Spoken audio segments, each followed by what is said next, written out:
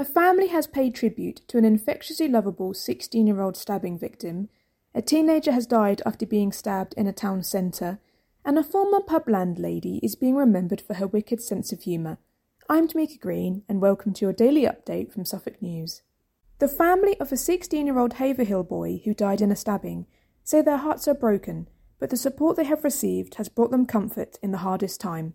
Harley Barfield was stabbed just after 3 p.m. on Monday, January 9th in a car park next to Strasbourg Square in Haverhill. Harley was taken to Addenbrooke's Hospital for treatment before being transferred to the Royal Papworth Hospital, where he died on January 11th. His mum, Bernice, said, "Harley's life will not be in vain, and I couldn't be prouder to call him my son. I love you to the moon and back, son. Rest in peace." Also, a teenager has died after a stabbing in Ipswich town centre yesterday, which officers believe was a targeted attack. Police were called to Westgate Street at 3:35 p.m, following reports of an 18-year-old man being seriously assaulted.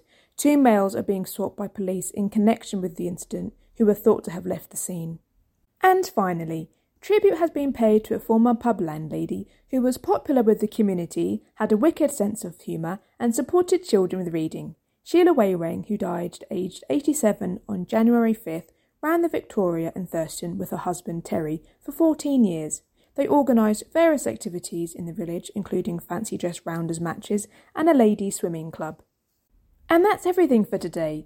Don't forget to follow Suffolk News on Facebook, Twitter and Instagram, and make sure to listen on Spotify and Apple Podcasts too. You can also subscribe to the IM News app. Just head to suffolknews.co.uk/subscribe.